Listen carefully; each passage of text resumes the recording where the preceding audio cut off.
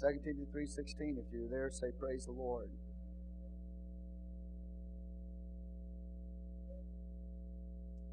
All right. The Bible says all Scripture is given by inspiration of God and is profitable for doctrine, for reproof, for correction, for instruction in righteousness, that the man of God may be perfect, thoroughly furnished unto all good works. Let's pray. Father, we come before you. We ask God your blessing to be upon the reading of your word. We ask for your inspiration this morning to declare it. In Jesus' name we pray. Amen. You may be seated in the name of the Lord. All right, we continue this morning on the doctrine of Scripture. Say with me, the doctrine of Scripture.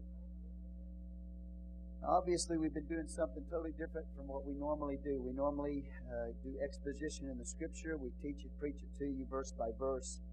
But what we have decided to do under the leading of the Lord is to help you understand some things about theology and some doctrinal things, etc. So we've talked to you about the doctrine of revelation. We gave you Bible introduction, and now we're talking to you about the doctrine of Scripture. So 2 Timothy 3:16, look at it again very carefully. It says, all Scripture is given by inspiration of God. Now that simply means, that word inspiration means it's God-breathed, or inspire means to inbreathe. So when you talk about inspiration, this is how the Word of God is recorded. Okay, remember that? Let me just go over the words again. The doctrine of revelation.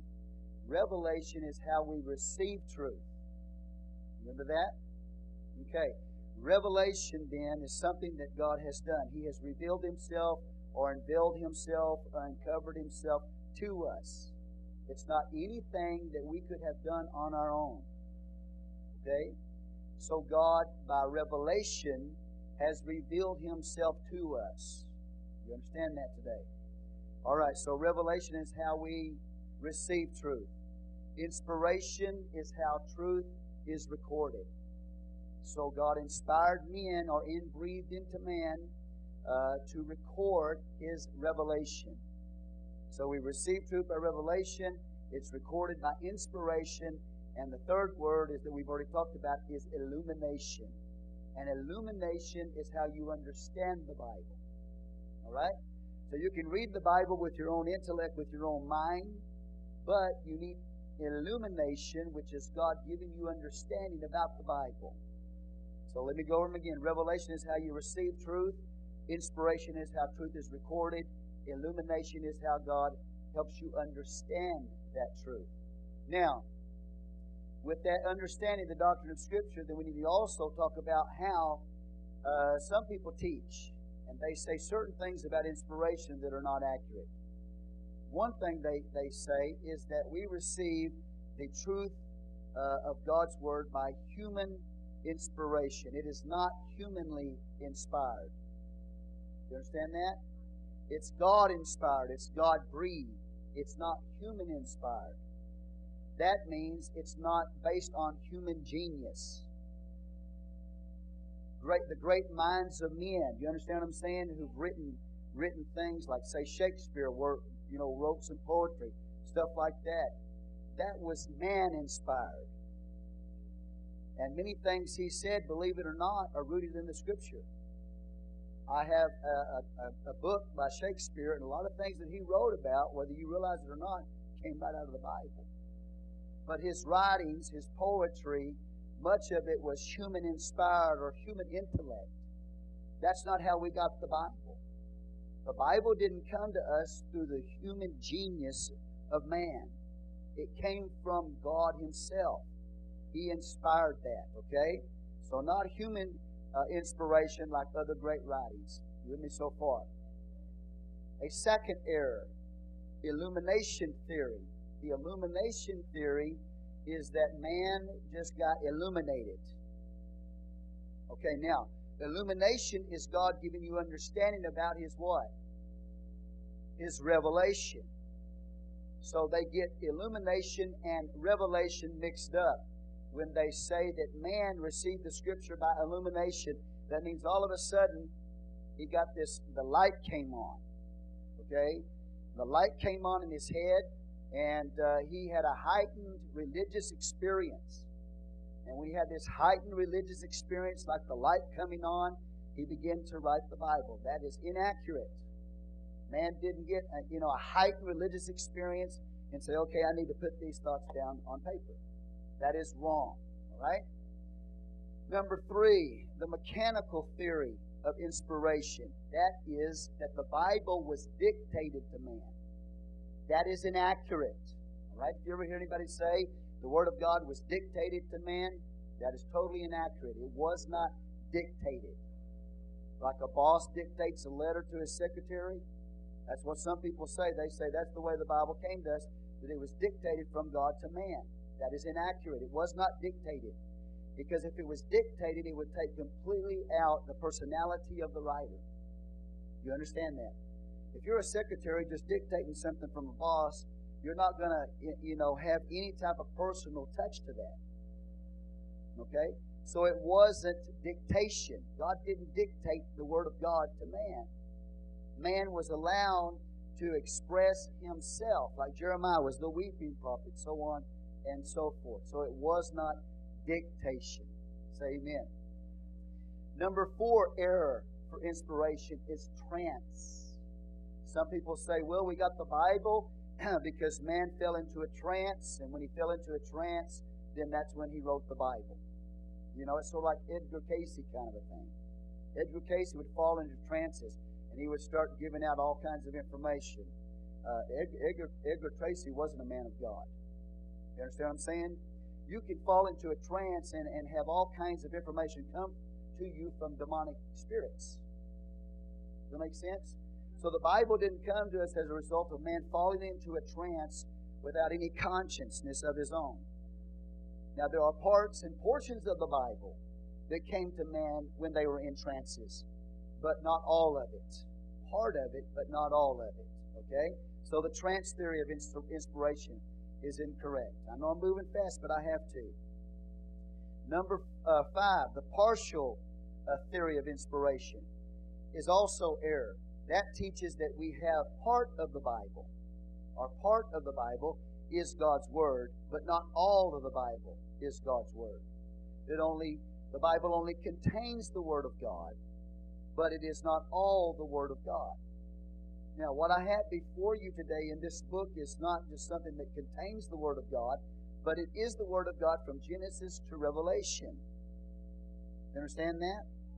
It doesn't just contain, let's say, for example, man will say, well, it contains the Word of God so far as it talks about faith. But when it talks about history, when it talks about archaeological things, when it talks about scientific things, that's not inspired. Well, that's an inaccurate statement. From Genesis to Revelation, any subject, historical, if it's about the faith, or if it's historical, or if it's archaeology, whatever subject it is, science, everything that's written in this Bible, no matter what that subject is inspired of God. Okay? So it doesn't just contain the Word of God concerning the faith that we live, but it is inspired all the way. Every part in this Bible is God's Word. It doesn't just contain the Word of God. It is the Word of God from Genesis to Revelation. Do you understand that? Okay? All right. Number 6, the thought theory of inspiration. That God gave the thoughts to man, and man put it in his own words. That is inaccurate. It wasn't just God giving man the thoughts and then him putting it in his own words. Every word is inspired by God. In fact, we told you last week that when the people translated the Bible from the original writings, they literally, when they made a copy, they counted every letter, not the words only, but every letter that was in the original, so they would be absolutely sure they got every letter and every word in that copy, because they understood that the whole Bible was the Word of God. Every word, every letter, not just the thoughts of God, but the words came. So that's called the thought theory. Now, are you with me? All right, this is the Word of God. It is plenary, P-L-E-N-A-R-Y, plenary verbal inspiration. That means it's full and complete, plenary, in every part. Full and complete in every part. Plenary verbal inspiration. Full and complete in every part, verbal. Okay? So by means of words, every word in this Bible is inspired by God. It is God-breathed. Okay? So man received that revelation from God, and then God breathed it to them, and they wrote it down. Go to Psalm 45. We'll see what David said about it. The New Testament says it was by inspiration. David said in Psalm 45, verse 1. Forgive me for moving so fast, but I have to because I got a lot of area to cover. All right, Psalm 45, verse 1, David said this, "My heart is inditing a good matter. I speak of the things which I have made touching the king. My tongue is the pen of a ready writer." My tongue is the pen of the ready writer. So that's the way David understood inspiration. My tongue was the pen of a ready writer. God inspired, or God breathed into David His word. That word was placed on David's tongue. David spoke that word. When he spoke that word, he then wrote it down. My tongue was the pen of a ready writer. So David understood that it wasn't just his words that he was writing down, but it was God breathing into him, placing that word on his tongue. He would speak that word and he would write it down. My tongue was the pen of a ready writer. That's probably one of my favorite scriptures in all the Old Testament. Okay, let's go over to Peter. Along with 2 Timothy 3:16, we have a statement in Peter, in 2 Peter. The Bible tells us in chapter 1, verse 20, "Knowing this first, that no prophecy of the Scripture is of any private interpretation." That doesn't mean that you can't take the Bible and interpret it. All right? The Bible is meant to be interpreted. Amen. Do you understand that today? It's meant to be interpreted, but you have to have proper interpretation. What he's talking about here is how we got the Bible, how we received it. It was not by private interpretation. Verse 21, "For the prophecy came not in old time by the will of man, but holy men of God spake as they were moved by the Holy Ghost." So that's inspiration. Tells you how we receive the Word of God. By revelation, and that's how they received that Word. Inspiration is how they recorded that Word. Illumination is how they understand that Word. Does that make sense to you? If it does, say praise the Lord. Okay. Trying to debate whether or not to... no, I'm not going any further with that. Okay. Let's go over then, and let's look at some proofs of inspiration. Number one, proofs of inspiration. We have miracles. The miracles in your Bible, for example, the life of Jesus, the miracles that He did are so intertwined with the Scripture that the miracles that He did authenticate the Scripture, or they show that the Scripture was accurate. You understand? You can't record the life of Jesus without recording His miracles. And if you record His miracles and you said He did this miracle, and so that miracle backs up the Scripture that has been written. When the apostles went and preached in the book of Acts, the Acts of the Apostles, or really it's some of the Acts of some of the apostles, when they went and preached the Word of God, what did God do? Miracles, signs, and wonders were done by those apostles. And those miracle signs and wonders were pointing people to the truth of the Scripture or the message that they preached. Now, obviously, Satan can do a counterfeit miracle. So we're not resting it just on miracles. But what I'm telling you as to the Bible itself, miracles that were done by the apostles, by Jesus, show that what they said, the message that they preached, was accurate. Because those signs and miracles followed the message that they preached. Okay, do you understand that? Then you have another evidence that we have the inspired Word of God, and that is prophecy. Prophecy has to do with knowledge. Does it make sense? Miracle has to do with a divine act of God. When you talk about a miracle, it's a divine act of God. It is something that is unusual. It is something that is powerful. Man can't do it. So it's a deed of God. It is a demonstration of God's power. All right? So when you see a demonstration of God's power, then it is proving the inspiration of the Scripture.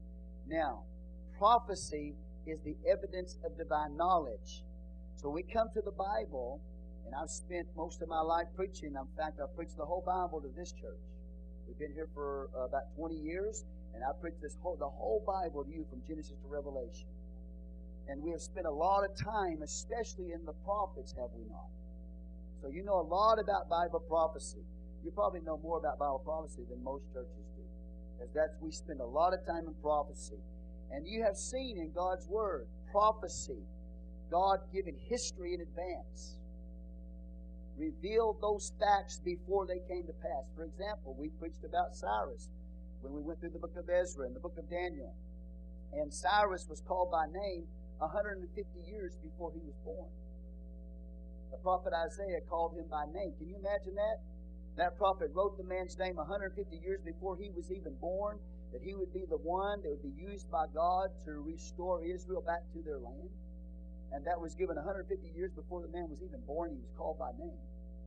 Now, only God can do that. So that prophecy, that divine knowledge that's recorded in the Word of God is proof that it is God's Word. It's not just the mind of man. You with me here? God, in the prophet Isaiah chapter 10, we've gone through the prophet Isaiah in the 10th chapter, talked about the rise of the Assyrian Empire. Y'all remember that? What would happen to the Assyrian Empire, so on and so forth. In the book of Daniel, Daniel chapter 2 and Daniel chapter 7, God gave you history in advance concerning powers and nations. All right? Babylon was a power. When Daniel received that revelation or that prophecy from God, 100 years before the Medo-Persians overthrow the Babylonian Empire, 100 years before that, God said it would happen. Okay? And then following the Medo-Persian Empire, God said, remember we studied that in the prophet Daniel, Daniel 2, Daniel 7, then it goes on into Daniel chapter 8, that following the Medo-Persian Empire would be the Greek Empire. Called it by name, the Greek Empire would follow the Medo-Persian Empire. And then we have that nondescript beast in Revelation chapter 7, so on and so forth, the 10 horns, one horn coming up from the midst of the 10 horns, and one horn is the Antichrist, the 10 horns is the kings that he'll rise from. You remember that? And that body of that nondescript beast was the Roman Empire. So it tells us that the Antichrist is going to rise from a revived Roman Empire from among 10 kings. He's a little horn with eyes. You understand that?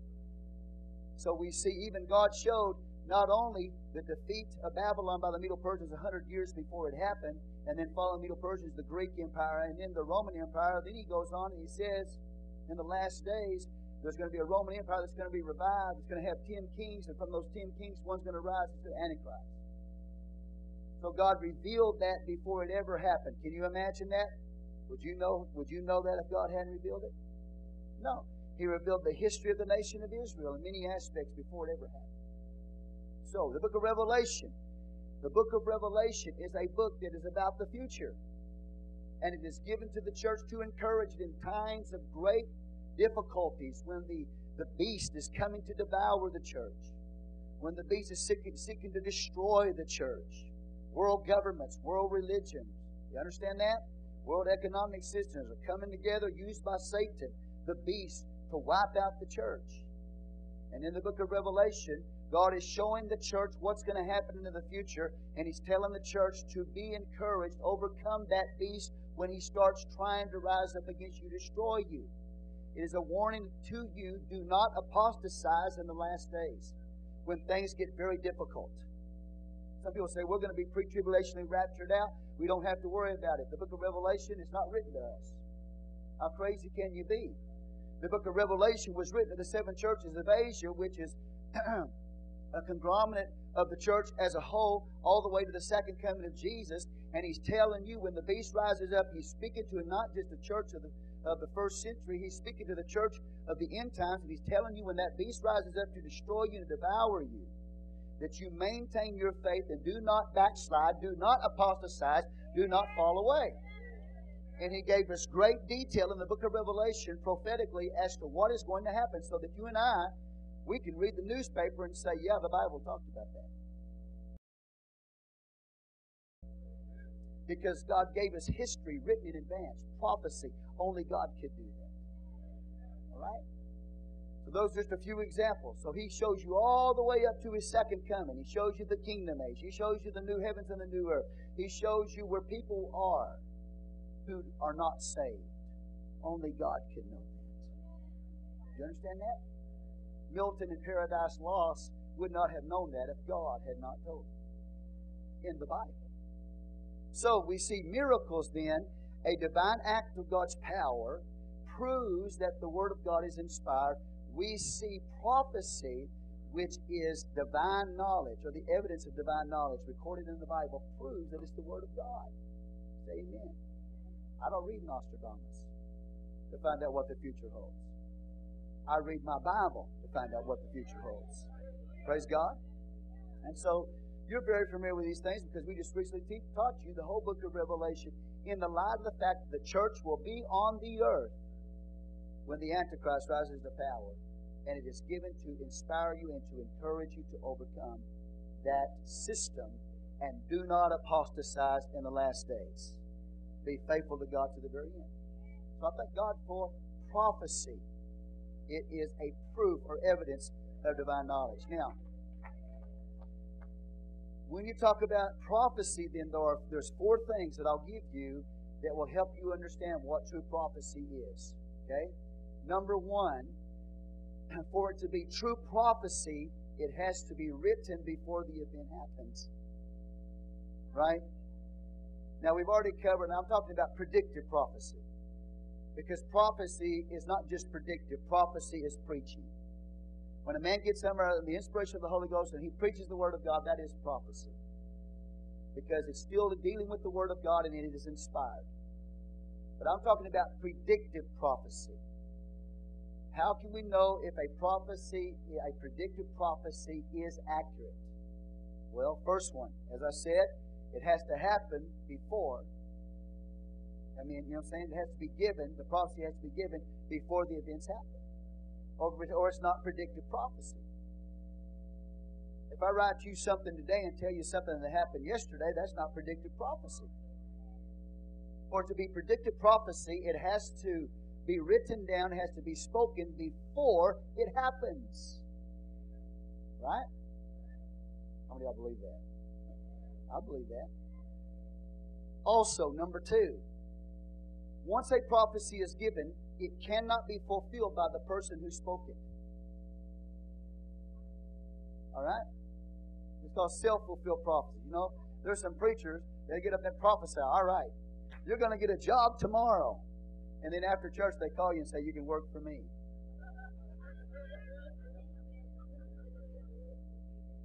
That's not a prophecy. You're going to be blessed tomorrow. You're going to be blessed tonight, you know, with $50. And then he goes, I'm going to give you $50.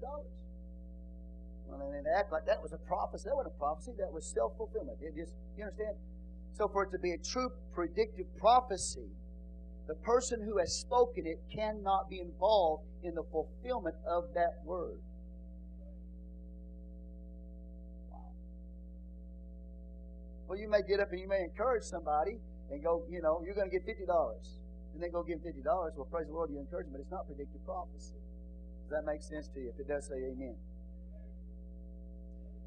Whenever the prophecy comes to pass, okay, it has to be exactly according to what was said. For it to be true predictive prophecy, if a man says it's going to snow 2 inches tomorrow, amen, it can't snow 2.5 inches. Why are you so quiet? The man gets up and says it's going to snow 1.5 point whatever. It can't be 5. It can't be 5 only. It's got to be 5 point something. So for it to be true prophecy, it has to be fulfilled exactly according to what was said would happen. It's not going to be some general thing if it's true predictive prophecy. Y'all okay out there? How many prophets we got out there?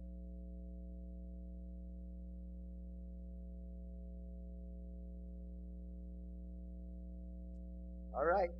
The events must be the same as the detail. Last one. The last one that proves that the prophecy is predictive.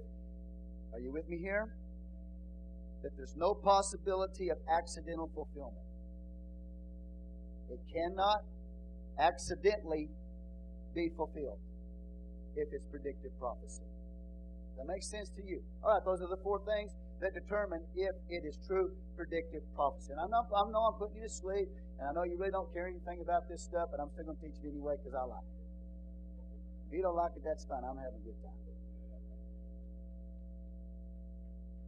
Okay? All right, numerical structure of the Bible. This is the Numeric English New Testament by Ivan Panin.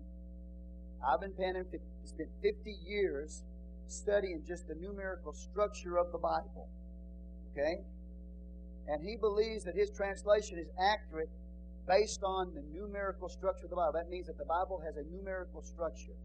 And I'm going to give you 13 different features. Matthew chapter 1, verses 1 through 11, the genealogy of Jesus. There are 13 specific features that are divisible by 7 in 11 verses. Ivan Panin, 50 years of study, said that it would be, listen to this, for you to have 13 different features, Matthew 1, 1 through 11, 13 different features divisible by 7. The chances of that happening is 1 in nearly 14 billion. So we have a numerical structure in the Word of God. Now, and I'm not just talking about numbers in the Bible. Jesus is the master mathematician. Right? The number 1, the number of unity. The number 2 is the number of division. Number 3 is the number of resurrection. Number 4 is the number of the earth. The number 5 is the number of grace. The number 6 is the number of man. The number of 7 is the number of God, God's completion and perfection. Amen? The number of 8 is the number of new beginnings. So on and so forth. And I'm not even talking about that. E.W. Bullinger wrote a book on numbers in Scripture, and he deals with stuff like that. I'm talking about the structure of the Scripture, the way it was written. Okay, you with me here? Now, I'm not going to go in here and I'm not going to read Ivan Panin's study for you because I don't want to bore you any more than you are this morning. But in the back of his Bible, the Numeric Bible, it gives the record of what I'm going to share with you. Okay? You with me?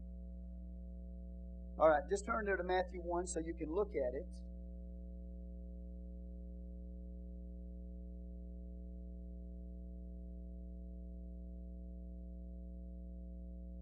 Okay, the genealogy of Jesus Christ,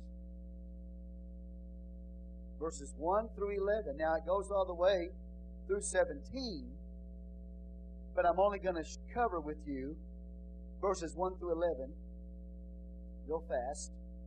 The numeric structure. You understand what I mean when I say divisible by 7? It can be divided by 7.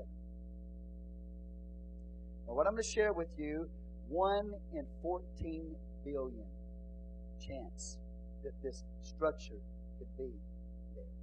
1 in 14 billion. All right? A lot of people don't even realize it's there because you read the English Bible. What I'm going to share with you is based on the Greek, not the English Bible. The New Testament was originally written in Greek. The Old Testament written in Hebrew and Aramaic. Now, some people say, well, the Gospels, they were written in Hebrew originally. Prove it to me. Show them to me. Where are they? Okay? So until somebody can bring me an original text in the Hebrew of Matthew, Mark, Luke, and John, so on and so forth, okay, then stop telling me that the Gospels were written in Hebrew. Nobody can produce that original, right? Okay, so anyway, New Testament is written in Greek. So what I'm about to share with you is this numerical structure is found in the original Greek language, not the English. So if you start trying to count this out in the English, you're going to lose. It's not there.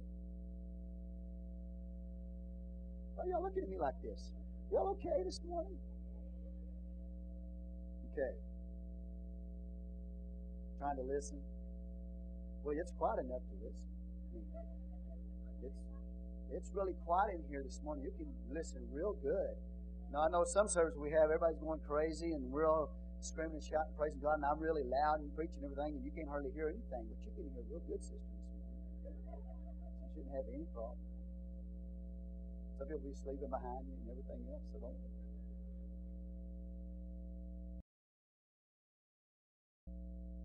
All right. Here you go. You ready? I'm going to give you some instances where we have a structure, a numerical structure that's divisible by 7. It's going to blow your mind. 1 in 14 billion chance. Okay? You with me? It can be divided by 7. The number of words in verses 1 through 11 can be divided by 7. And that's in the Greek. Okay? The number with a vowel beginning the word can be divided by 7. The number of words which begin with a consonant can be divided by 7. The number of letters can be divided by 7. The number of vowels can be divided by 7. The number of consonant letters can be divided by 7. Words occurring more than once can be divided by 7. Words that only occur once can be divided by 7. Nouns can be divided. The number of nouns can be divided by 7. You with me? Words that are not nouns can be divided by the number 7. Proper names can be divided by the number 7. Male names can be divided by the number 7. Female names can be divided by the number 7.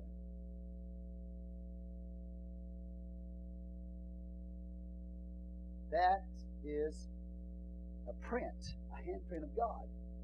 Numerical structure of the Bible. And that's just one area of Scripture. This man spent 50 years doing that with the Bible, New Testament. 1 in 14 billion chance that would happen. Now, when I get into I talk about the Apocrypha as we close this lesson this morning, I'll talk to you about the Apocrypha. One of the reasons why the Apocrypha is not a part of the Bible is because it does not have that numerical structure in it. It is something that is supernatural to the Bible itself. Say praise the Lord. Now, one other quick statement is that before I go on, there were codes, Bible codes. I've got some books on Bible codes where events in history, it's never to be used to interpret history, but you can go back and look at the events of history and find them encoded into the text itself in detail.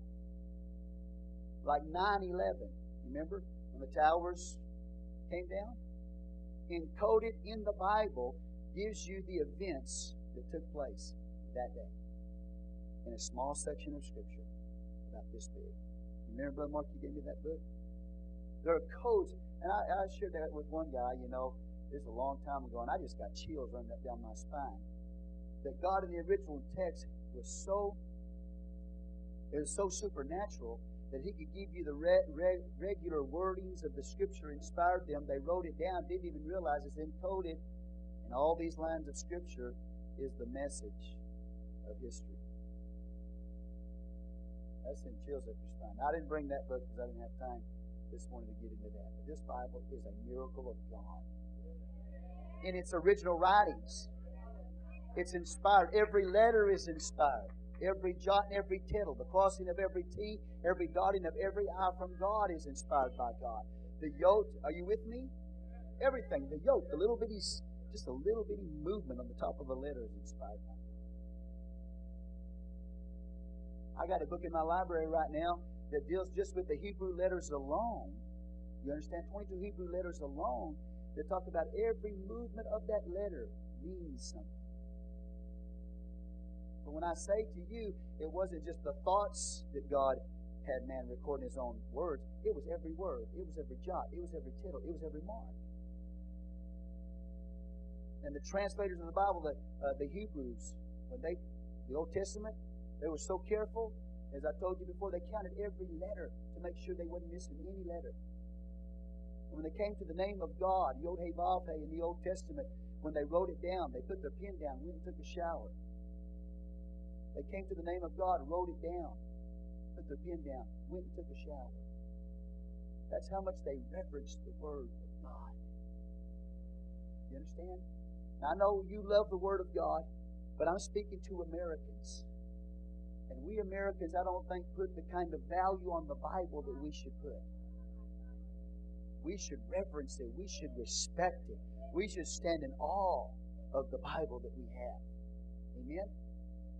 Now, the English is not inspired. The originals are inspired. The translation of the Bible, you have a lot of translations in the world. English is only one of them. When we say inspired, we're not talking about the English version. We're talking about the original text. Okay, say amen if you believe that. So isn't that awesome? Numerical structure in the Bible.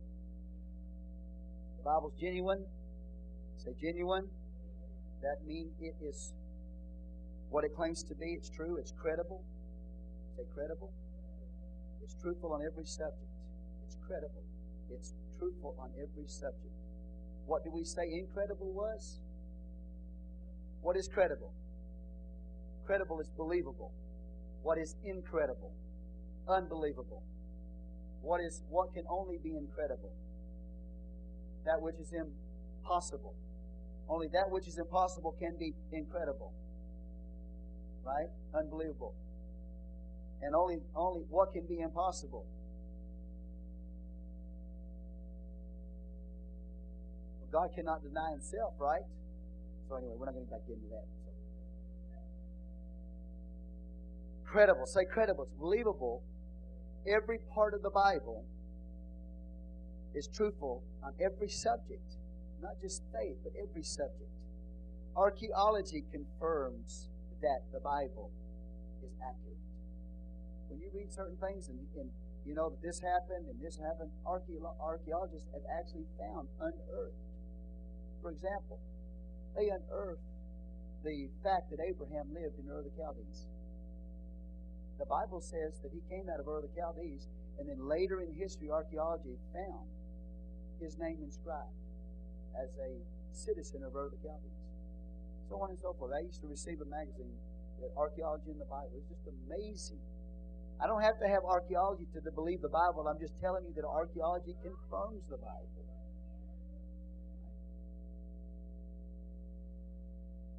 I got news for you. People have tried to go over to the Mesopotamian area and try to find and try to prove that, apples don't grow there. Try to disprove the Bible that Adam and Eve ate an apple. The Bible didn't say they ate an apple. The Bible said they ate the fruit of the tree of the knowledge of good and evil. They'd read the Bible, accurately. They would have saved themselves a lot of money, a lot of time. You see what I'm saying? So archaeology confirms that the Bible is accurate. Now, historical writings also prove the Bible is accurate. Because there are many people that are recorded in the Bible that you can read in historical writings, early historical writings, and their names are in those historical writings. It's not just the Bible talks about these people like Abraham, but historical writings of other men say this man lived. And this event happened. And that event happened. Correct? We talked about the plagues of Egypt. That is a historical fact. They can look at history. Even if you didn't have your Bible, you can look at history, and it's recorded in history that where these things actually happened in Egypt. They were written down historically, what the Bible said happened. Then, of course, they try to explain it away and try to explain miracles away from it. They still say it happened. Historical writings prove that the Bible was inspired. Okay? Now, the apostles endorsed it when they quoted from the Old Testament, put it in the New Testament. Jesus spoke scriptures from the Old Testament, right? In fact, He fulfilled over 330 prophecies in His first coming, and most of those were fulfilled in the last hours of His life. His crucifixion, death, burial, and resurrection. Most of the 330 prophecies that were fulfilled by Jesus happened within the last few hours of his life. That's not even counting the ones that deal with the second coming. Okay? With me here. So Jesus put his endorsement on the prophetic scripture by what he said and the way he fulfilled them with his life and his death.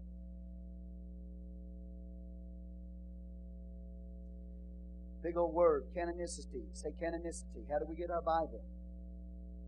How do we know the 66 books of the Bible are all the books that should be there?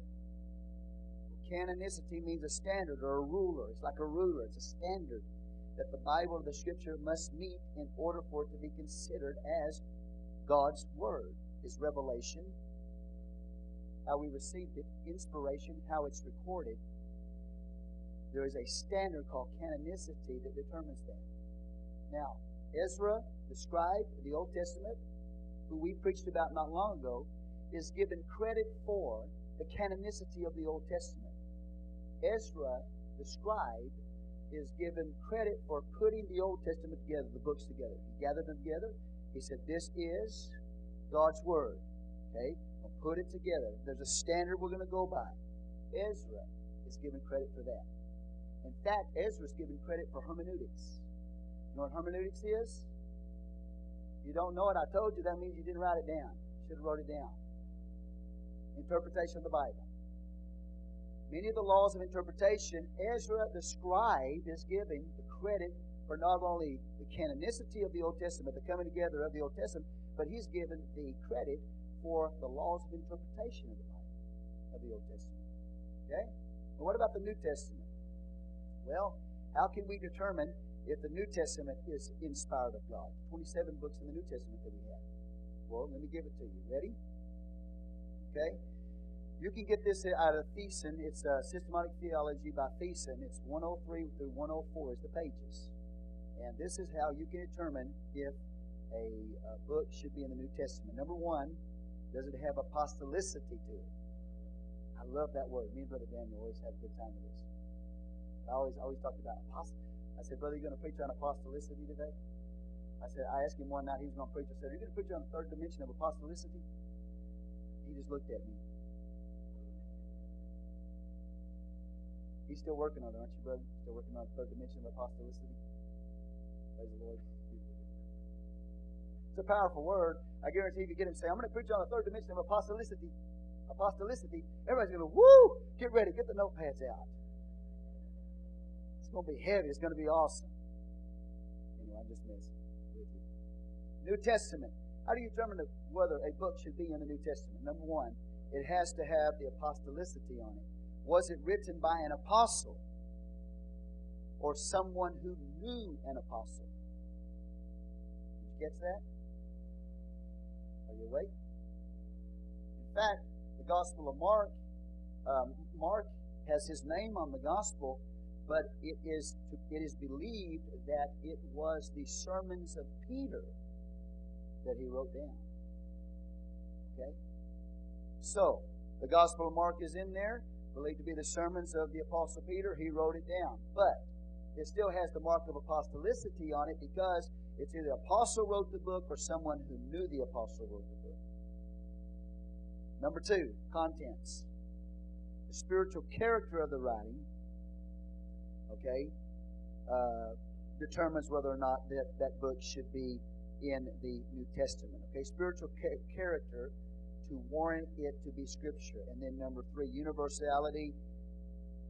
It's accepted by the church, okay, at that time to be Scripture. Inspiration, the internal evidence in the book. That's how it was determined what books entered into the New Testament. Okay, you with me still? Kind of, sort of, half away? Good. This Bible is infallible. From Genesis to Revelation, it's infallible. That means it's without error. It's without error. In any subject and every subject, without error, infallible. You believe that? Therefore, this Bible is the authority.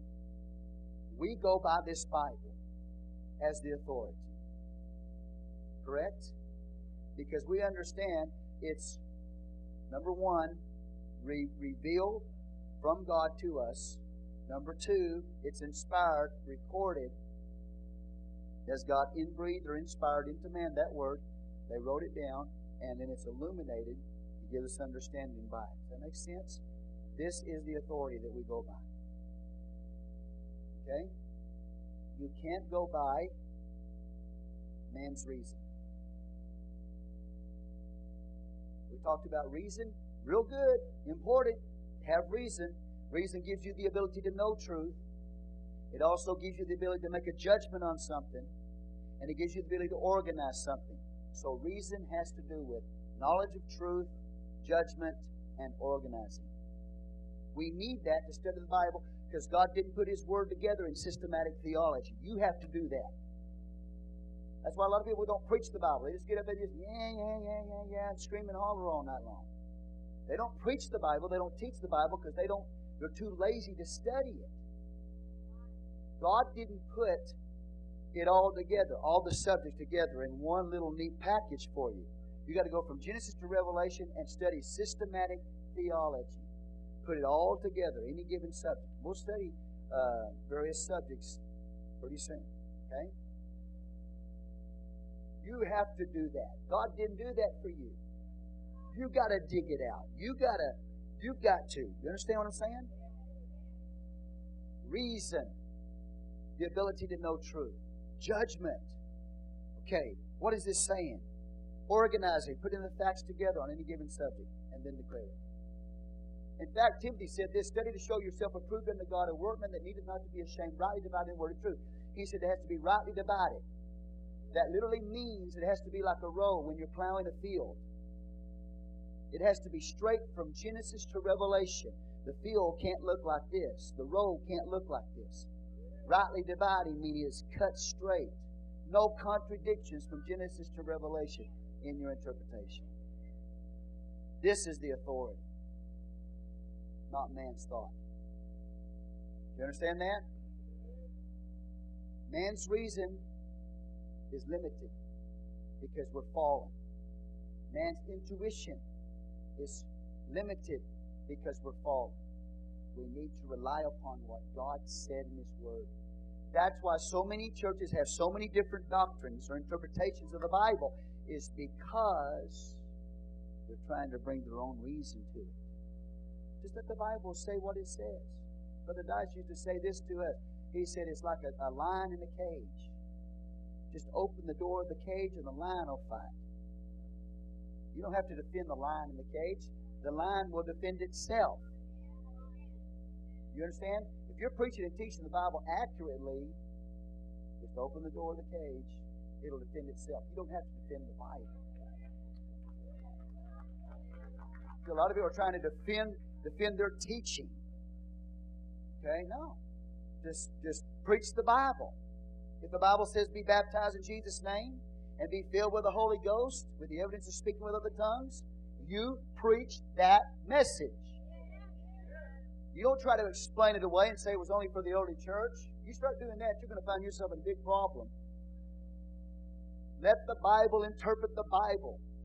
Preach the Bible from Genesis to Revelation. That's what we've done in this church. We haven't thrown any out. The Bible says it. We believe it. We have to interpret it. We know that.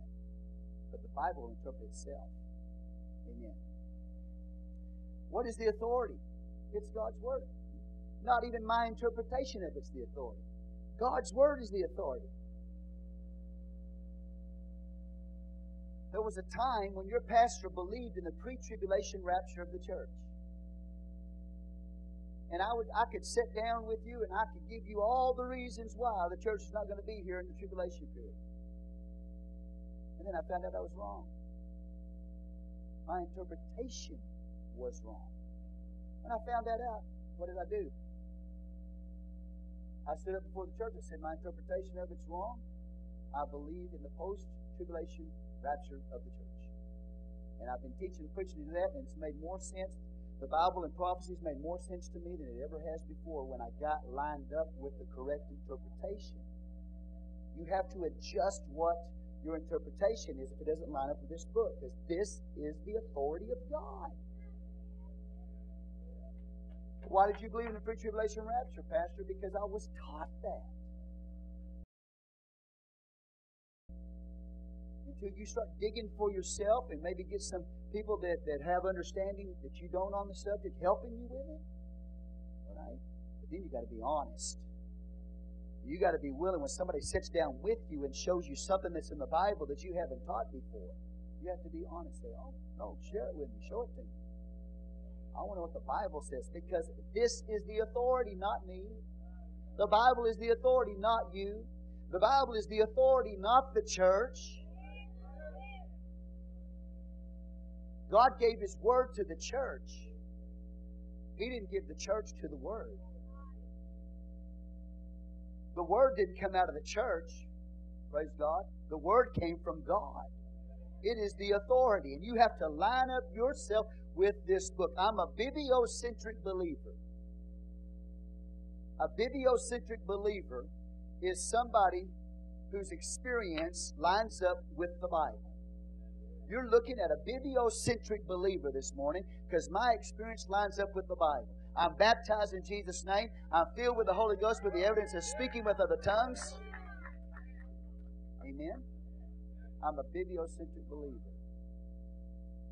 I'm not a Christocentric believer.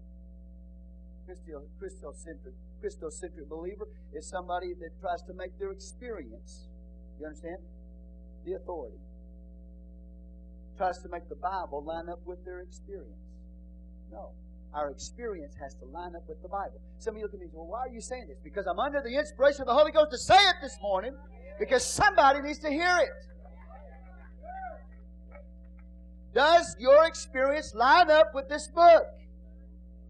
Or are you trying to take this book and make it line up with your experience? Then you are not a Bible believer. The Bible is the authority, not you and not me. If you're not careful, I don't care what flavor you call yourself denominationally, you will put yourself in the same kind of mindset and thought as the Roman Catholic Church does. And the Roman Catholic Church says the church is the authority. Here? Well, first and foremost, you're not the authority. I'm not the authority. You're not the authority. The church is not the authority. You make the church the authority, you got big problems. The Bible is the authority. Anytime I cross that, doesn't mean there's not authority in the church. But that authority is based on the authority of God's Word. Okay? Now, what do the Roman Catholics teach? Well, and not just them, but I said there's many churches that think that they are the authority. That what they say, it doesn't matter what's in the Bible, it's because what we believe, it's what we say. No, that's dogma. We explain to you church dogma. Dogma is what men say the Bible says. Theology is what the Bible says. The dogma is what men say the Bible says. How many of y'all believe that?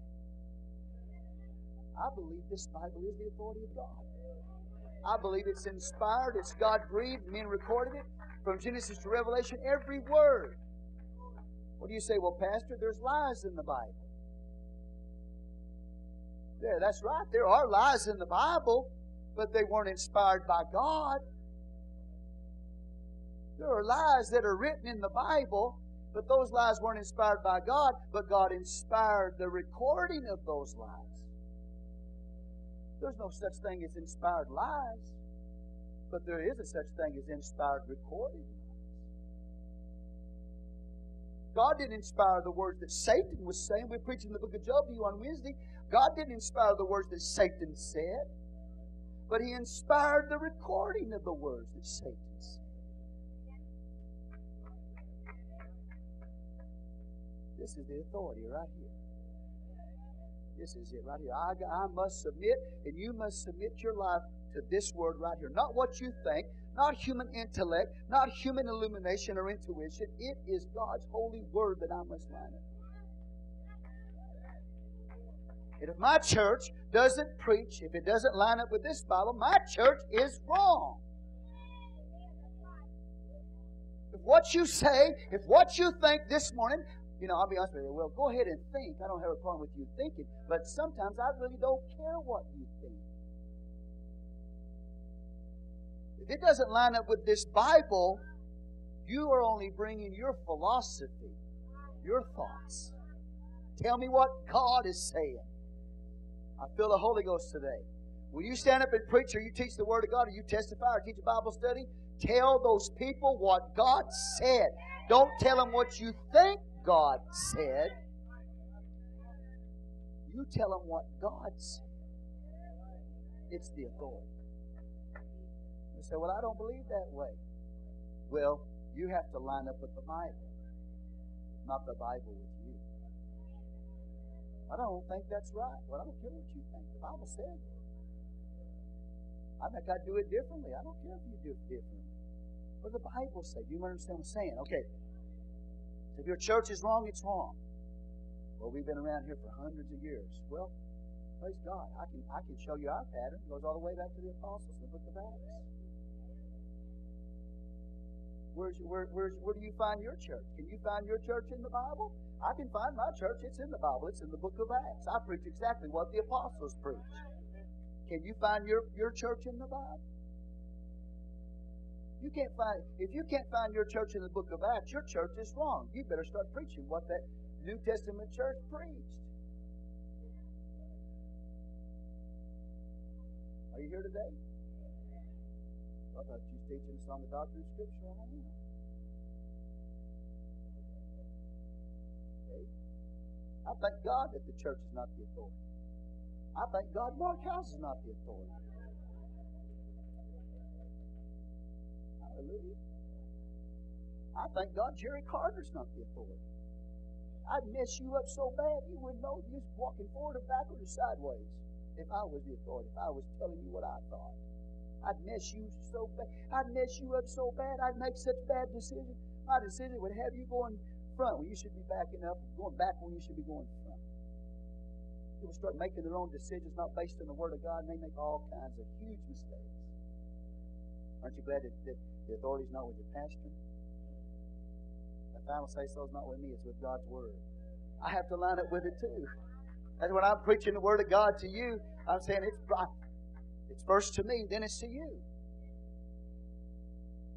I have to line up with it too.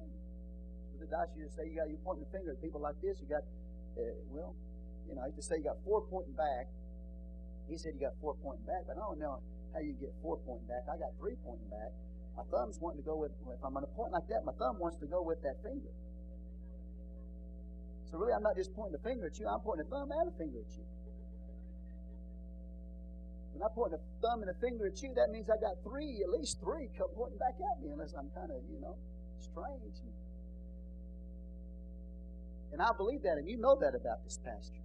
I've always been honest with you. You have to get over it. You have to get over your own philosophies, your own dogma, because if you start letting your own mind govern your life, you will be destroyed. You let a man, you let a preacher, without you going into that Bible and finding out if it's accurate or not, you let that man tell you what the truth is, without you studying it yourself, then you're not a Berean. The Bible says the Bereans got in the Word of God, and the apostle preached to them the Word of God. But when he got through preaching, I'm not mad at you, I'm just fired up this morning. When that apostle preached the Word of the living God, the Bereans got together and said, we better check that apostle out and make sure what he's saying is accurate.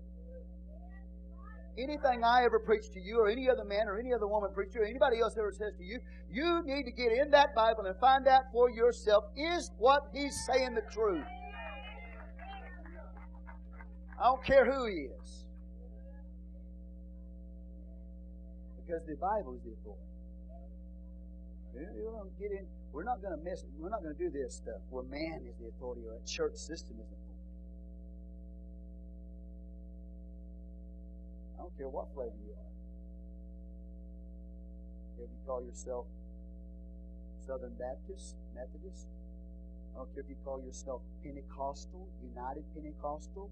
I don't care if you call yourself the Assemblies of the Lord Jesus. I don't care what you call yourself. Your organization, your denomination is not the authority. It's this Bible.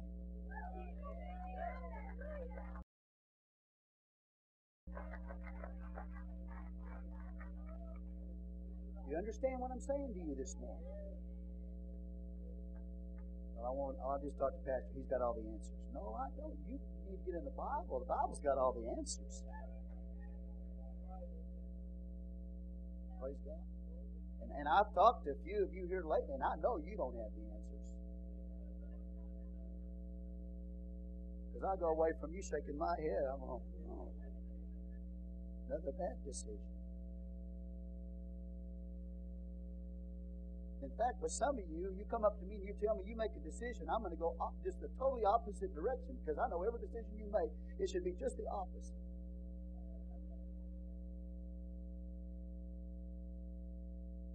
I'm for sure not going to look to you to be the authority. Y'all all right out there? I knew God come and sit here at some point, even in an old dry theological message. He come and sit down here somewhere. I think that's debatable.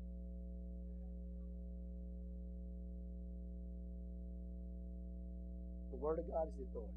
Have you ever made a mistake? Have you ever been wrong? Have you ever made a bad decision? In the story. I mean, we don't need to ask any other questions. Mm-hmm. And there's sometimes I get in my car driving the other way. I can guarantee you I'm going the right direction. I find out. After I guaranteed I was going the right direction, I'm going the complete wrong direction. And every time I do that, it lets me know for sure that I'm not the one that's infallible and I'm not the one that has the final authority. You remember we took the kids up there to run that national track meet, cross-country meet up in San Antonio? I started coming back here. I planned on being back in Sunday night service, you know. I started coming back, and my GPS, you can't even trust a crazy GPS. My GPS sent me a totally different direction and sending me toward Austin. And I kept going more and more toward Austin, more and more toward Austin. All of a sudden it dawned on me, my GPS is misleading me. I said, I better get a backup here. I got my cell phone, my iPhone. I checked the map on the iPhone, and the iPhone said, you better turn right now. I'm going, thank God I had enough sense to back myself up, back the GPS up. I'm going to go to Austin. That's why I was late. I couldn't even make it to the night service. It sent me hours out of the way. You can't even trust a crazy GPS. Amen. They're supposed to be foolproof.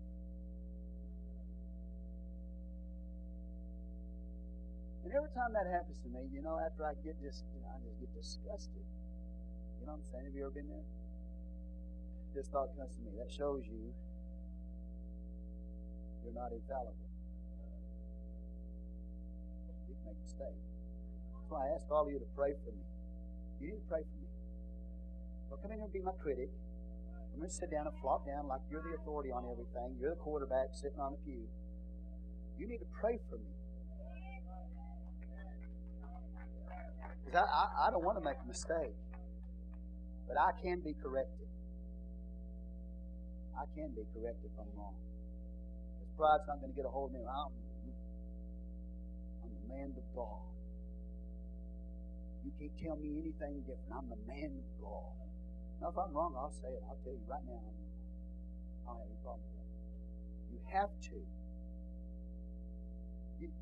Before I go on, I was going to talk to you about the church today. I want to still, but I'm going to tell you something. You know what the problem with a lot of men are? They can't separate themselves from their gifting. They stand in the pulpit and they preach, and the power and the anointing of God is on them. You know.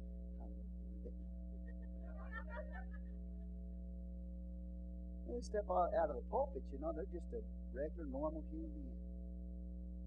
But they think they're the one that was standing behind the pulpit. No, that was the gift of God that was standing behind the pulpit. When you step down out of that pulpit, God don't leave you, but that anointing, you better be careful. You have to be able to separate yourself from your gifting. If you don't, you'll go crazy. Because you'll start thinking that you are the one that stood behind the pulpit and delivered it. No, it was the gift of God that was on you. I'm telling you. Okay? Are y'all here tonight, today, this morning, whatever time it is? Well, I think I'm going to handle my family this way. You better handle it according to the Bible. Well, I think I'm just going to talk to my kids instead of using the rod. You better listen to the Bible. You're not going to listen to your talk. You only listen to consequences. Is Brother Rod spoil the child? You're making my child a hell if you don't correct him. I'm going to be their friend. You're going to warp them. They need a daddy. They need a mother. They don't need a friend. Amen?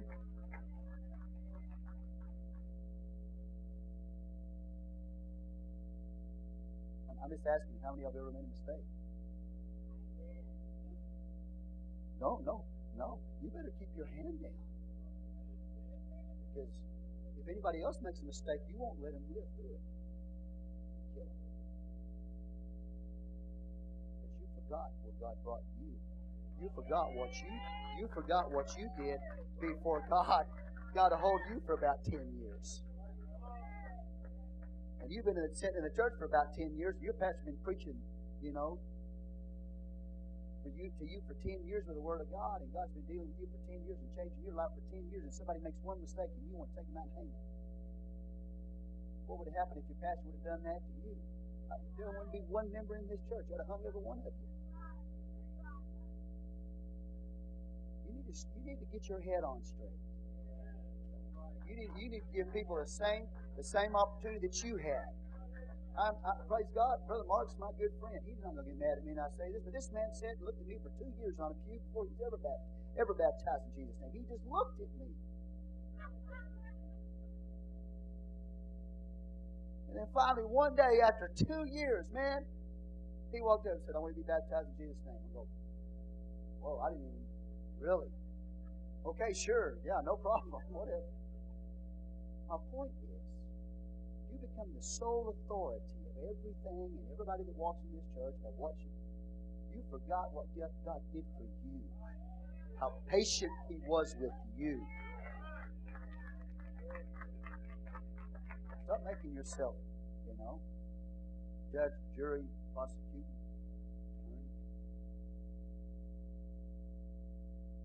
Let God do the work. I'm really trying myself as your pastor to let God do the work. See, I just happen to believe that God and His Word, His Spirit, the authority that's in His Spirit, and the authority that's in that Bible right there, that God can work with you.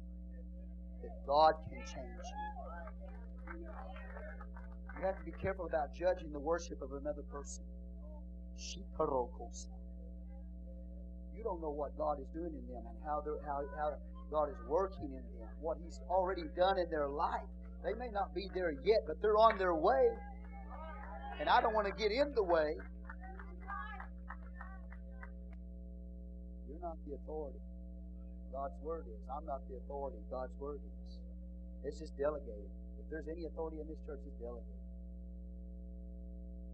The church in Rome, Roman Catholicism claims infallibility. Did you know that? The church in Rome claims that they are without error. You understand that the Church of Rome teaches that you cannot be saved except you be in their church. Because they are infallible.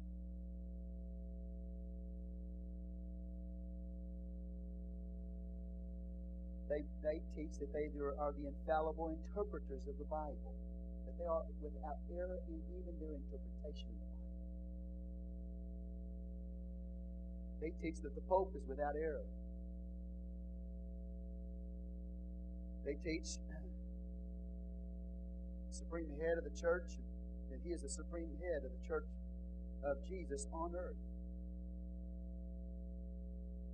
They teach that he is the infallible oracle of the Holy Spirit. Remember what oracle means? It means the speaking place of God.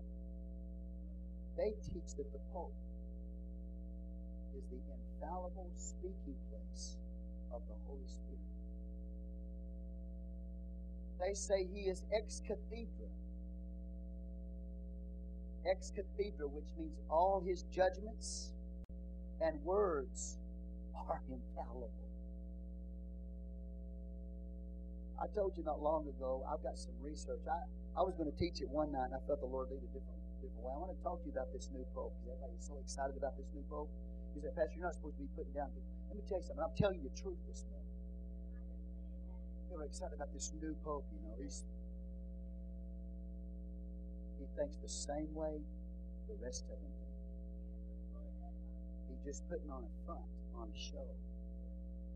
He still teaches the same thing. He still believes what I'm telling you right now. The infallibility of the Church of Rome, that they're infallible in the interpretation of the Word of God. They still teach that he is the supreme head of the Church of Jesus Christ upon the earth. He still believes that he is the infallible oracle of the Holy Spirit on earth. Still believes it. He is ex cathedra. His judgments and words are claimed to be infallible. Okay. But it's not just that denomination that's got a problem. When man, I don't care what denomination it is, when man gets his hands on it, he's going to corrupt it. I don't know if you realize this or not.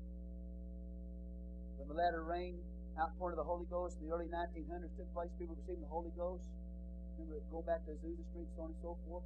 People received the baptism of the Holy Ghost, speaking with other tongues, and then from there they got the revelation of Jesus' name, baptism in water, many of them, and then a revelation of the oneness of God.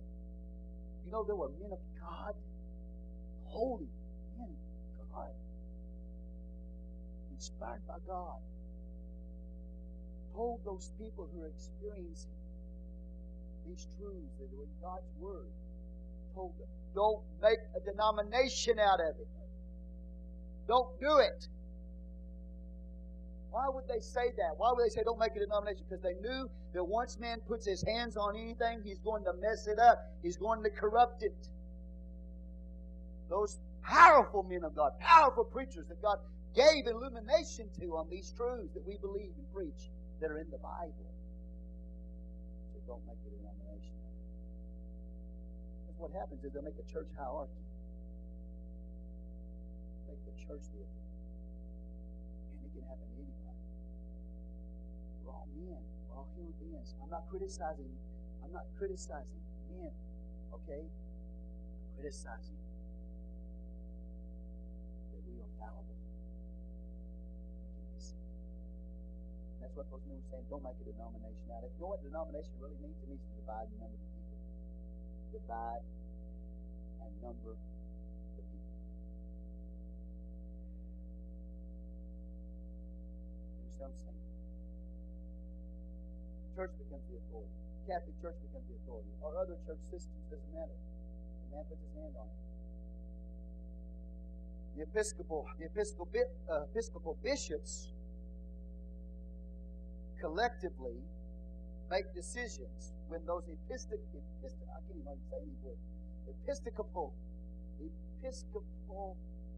bishops get together and they make a decision. It's said that decision is infallible because the Episcopal bishops made the decision.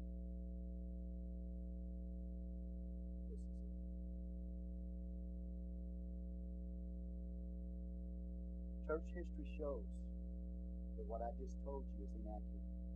That the Roman Catholic Church is not infallible, the Episcopal bishops are not infallible, whatever denomination it is, UPC, ALJC, Church of Christ, whatever it is fallible. The authority does not rest in infallibility. You understand? That kind of authority doesn't rest in the church. It is the Word of God. As long as we preach this authority right here, that's what you and I have to line up with. Okay? The authority I have is delegated. The authority you have is delegated from God. Okay, praise the Lord. Okay, in closing, let's go to Hebrews 1:1. Am I boring you half to death? I'm really not trying to. I'm trying to help you. I want to help you. You understand, church? You could be preaching the apostolic truth, preaching baptism in Jesus' name, the oneness of God, the infilling of the Holy Ghost with every speak with other tongues, preaching holiness as given to us by the Word of God. And if you're not a part of that denomination, they will say you're going to hell. And I'm not just talking about the Roman Catholic Church. There's some people that's so hardline, denominationally hardline, you're not even going to go to heaven if you're not in their denomination.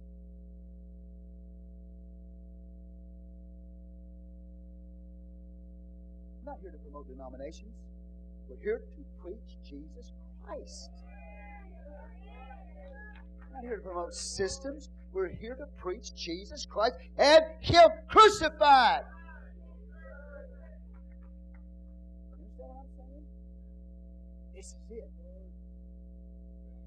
And I'm not patting on myself on the back when I say this, but that's why when I stand behind this pulpit, I don't do a lot of talking. I go right to the book.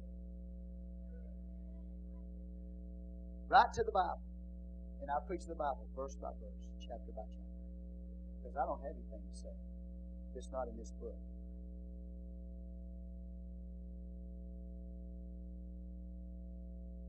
I try to advise you. I try to help you with decisions in life based on His book, not my own. I walk away from situations and I lift my hands to heaven and I say, thank you, God, because I heard you speak. Because I would not have known what to do in that situation. I heard you speak. Your Spirit and your Word is where the authority is. Even the gifts of the Spirit are regulated by the Word of God. Prophecy is regulated by the Word of God. Speaking in tongues is regulated by the Word of God. You understand what I'm saying? Everything's regulated by the Word of God. We just can't come in here and do whatever we want to do. Thank God. Because I get here and I'm preaching the Word of God, and all of a sudden you say, I got a word. You jump right in the middle of the preaching. You did it. We had that stuff going on all over the place. We had nothing but total chaos and confusion. Whereas God is the one that tells us the structure of the church. He governs the gifts of the Spirit, the administration of the church. Amen. The discipline of the church. Thank you, Jesus.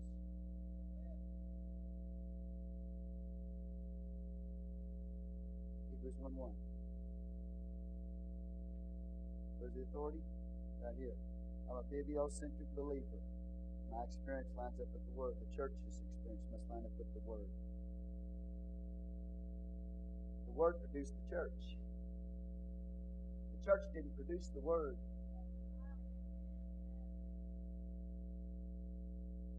Hebrews 1:1. God, who at sundry times and in divers manners spake in times past unto the fathers by the prophets, hath in these last days spoken to us and us by a Son, whom He hath appointed heir of all things, by whom also He made the worlds. Amen. Last thing I'm going to cover with you before I let you go. Y'all been wonderful this morning. I appreciate your time. I really feel good. There is a group of books called the Apocrypha. The Apocrypha. The Apocrypha was added to the Bible by the Roman Catholic Church. Okay? It's called, if you want the actual version, it's called the Douay version of the Bible. The Douay, and I probably even saying the translation wrong, the name of it. I think it's Douay. Added the Apocrypha to the Bible and said it was inspired Scripture, inspired of God. is the Apocrypha, the 14 books that the Roman Catholic added to the Church, Roman Catholic Church added to the Bible in 1546 AD, is that part of the Bible? Should be considered as inspired Scripture. Okay, you with me? Well, first of all, let me tell you the names of those books. First and Second Esdras, Tobit, Judith, the book of Esther, not the one in the Bible, Wisdom of Solomon, Ecclesiasticus, Baruch, Song of the Three Holy Children, History of Susanna, Baal and the Dragon, the Prayer of Manassas, and First and Second Maccabees. For example, the Maccabees, between the Testaments, you understand what I'm saying?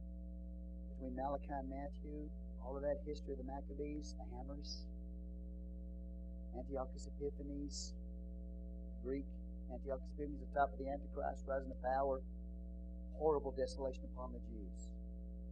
Hammer, Maccabees, rising up to try to bring pure religion back into the Jewish nation. They have books, First and Second Maccabees, a lot of wonderful historical writings. I can use them in my preaching. Some of the history that's recorded there is accurate and good. It fills in some of the blanks in the book of Daniel. When you teach the book of Daniel, it's important to understand, to know First and Second Maccabees, the history that's there. It helps you, but it's not inspired Scripture. There are some good things in the apocryphal writings, but they're not inspired Scripture. Number one, the Apocrypha is rejected as Scripture by most of the church. When was it written? It was written in the 400 years between Malachi and John the Baptist. That's called the 400 silent years between Malachi and John the Baptist. That's when the Apocrypha was actually written. Now, I said it was added to the Bible by the Roman Catholic Church in 1546 AD, but it was written during that 400 silent years, those books. Okay? And because those books were written in that 400 silent years between Malachi and Matthew. Why is it called silent years? Because during that 400 years there was no inspired prophecy from God. No inspired Scripture from God in those 400 silent years. And that's why the Jews reject the Apocrypha as being a part of Scripture, because of the 400 silent years. No inspired Scripture. Okay? It's written in those 400 silent years. They say, we can't accept it as being part of the Bible because there was no inspired Scripture given to man in that 400 silent years.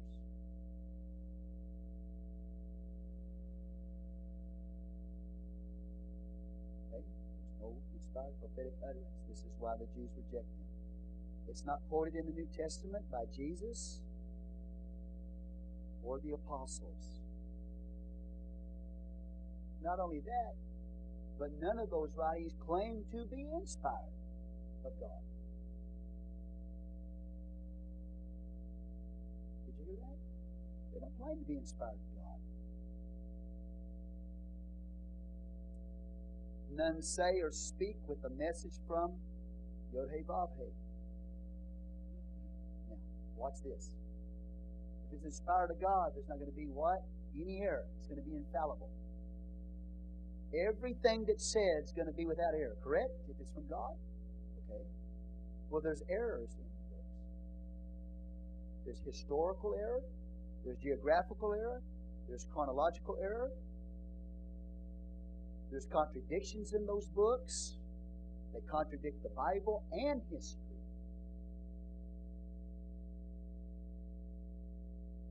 They teach doctrines contrary to the Scripture. Example, lying is sanctioned. Suicide and assassination are justified. Magical incantations and prayers for the dead are taught and approved.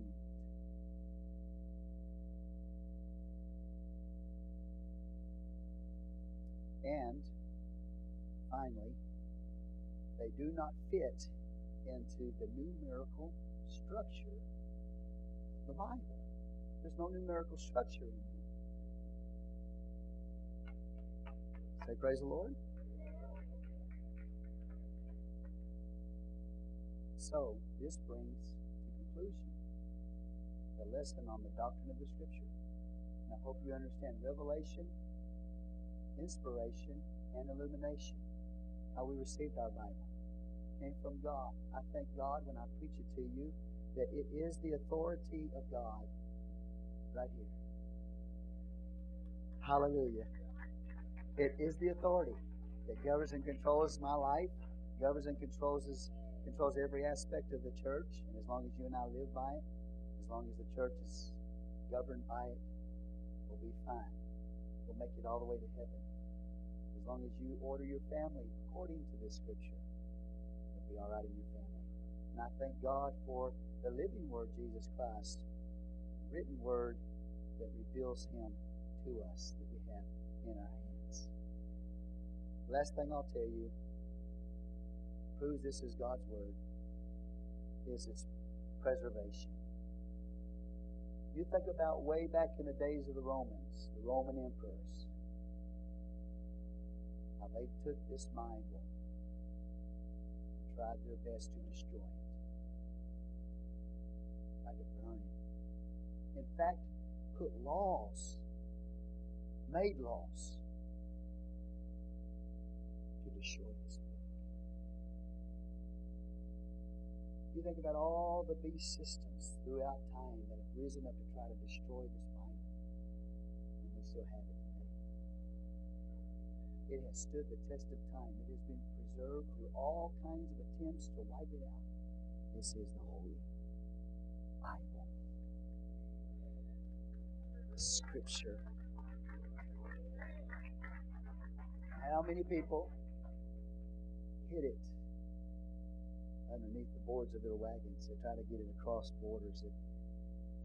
This is the Holy Bible. How many people died to translate it? How many people were put in cold dungeons to translate it into the language of their people? Cast into dungeons. It survived all that. The preservation of this Bible. And not long ago, in closing, when Brother Edmund shared with us the fact that in Mumbai, they didn't have many Bibles. I mean, remember? You talk about the number of people who had Bibles? There was such a small amount of people that had Bibles over there in what's the name of it?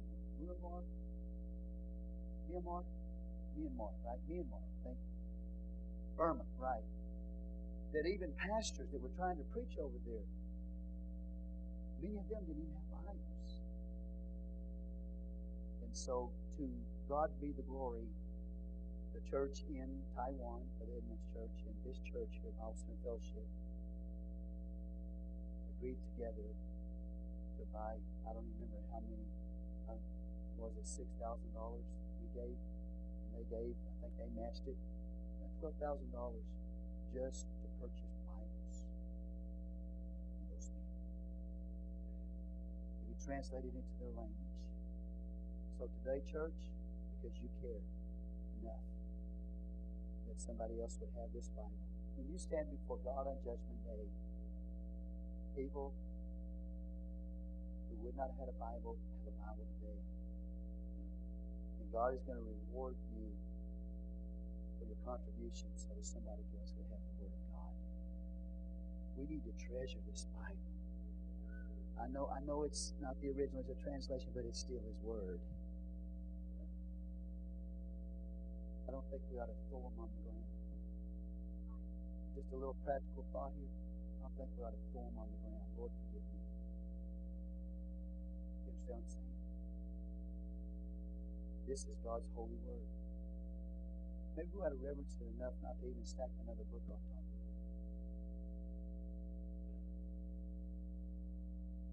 it. Maybe you ought not carry it into the bathroom with you. Get you a newspaper, get you a magazine or something if you want to. You need to read in the restroom. Don't take this in the restroom with you. This is sacred. This is holy. People have died for this book in order for us to have it. Let's reverence and respect it because it is the authority of God to us, His Spirit and His Word. God bless you. I hope this has been a blessing to you. Will you please stand? Father God, I come before you today. I thank you for the truth. I thank you for your word today, God. Lord, we submit our hearts, our lives, our minds, our spirit to it, the doctrines that it teaches.